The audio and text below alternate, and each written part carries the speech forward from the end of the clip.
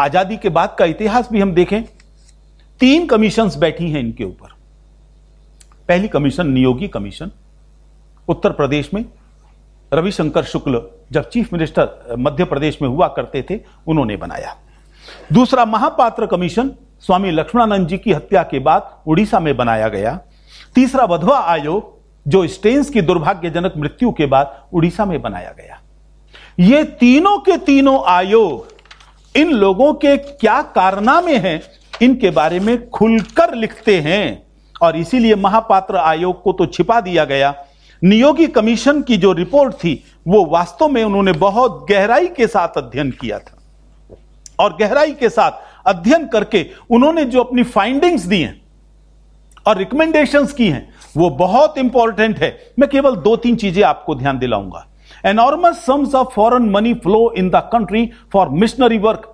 Out of these fund proselytization is taking place. Conversion are mostly brought about by undue influence and misrepresentation.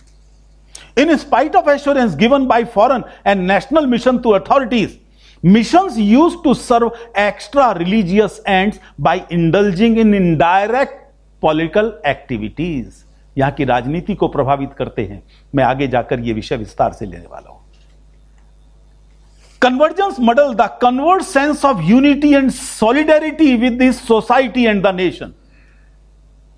There is a danger of his loyalty to his country. ये Niyogi commission की है बात, और इसीलिए स्वामी विवेकानंद अगर कहते थे कि अगर एक व्यक्ति धर्मांतरित होता है, इसका मतलब ये मत समझना एक हिंदू कम हो गया या एक ईसाई बढ़ गया। इसका केवल एक मतलब है भारत का एक और दुश्मन पैदा हो गया। ये मैं नहीं कह रहा हूं, स्वामी विवेकानंद ने कहा है। और भी इस तरह की बहुत सारी बातें हैं। Tribals and Harijans are the special targets of aggressive evangelization. Allegations of discriminations against Christianity, ये जो एलिगेशंस अभी लगाए गए, बार बार लगाते हैं, उनके बारे में नियोगी कमीशन का क्या कहना है? Allegations of discriminations against Christians have not been established.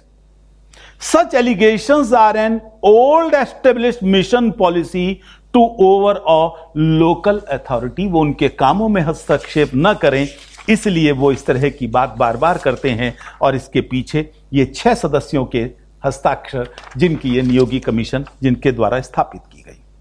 अब मैं जो बता रहा था कि आजादी के बाद के अत्याचार, पिछले दिनों त्रिपुरा के बौद्ध समाज के कुछ लोग हमसे मिलने के लिए आए और उन्होंने कहा धम्मदीप इंटरनेशनल बौद्ध अकादमी, उनकी एकेडमी के कॉलेज स्कूल्स, उनको आग लगा दी जाती है, बच्चों को बाहर निकाल दिया जाता है, उन पर हमले किए जाते हैं।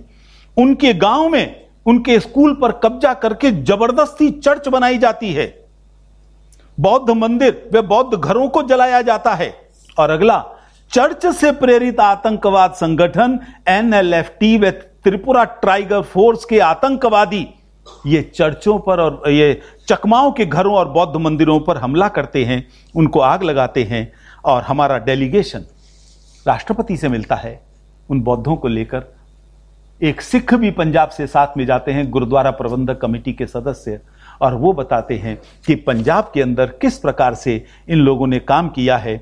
और वो आगे बताते हैं, हमारे जो पूर्वोत्तर के आए हुए भिक्खु डॉक्टर धर्मप्रिय, अरुण कुमार चकमा, नव किशोर जमातिया, श्री रामपत जमातिया, ये 4 लोग नॉर्थ ईस्ट से, राष्ट्रपति से, अल्पसंख्यक आयोग से, भारतीय जनजाति अनुसूचित जाति आयोग से, इन सब से मिले और ये लिस्ट उन्होंने उनको दी, जिस लिस्ट के अंदर उन सब के अत्याचार आजादी के बाद वाले पिछले 5-6 साल के सिर्फ इतनी बड़ी लिस्ट वो लेकर आए थे जो उन्होंने राष्ट्रपति को सौंपी थी। और ये घटना आज की नहीं है, ये घटना लगभग 6 साल पहले की।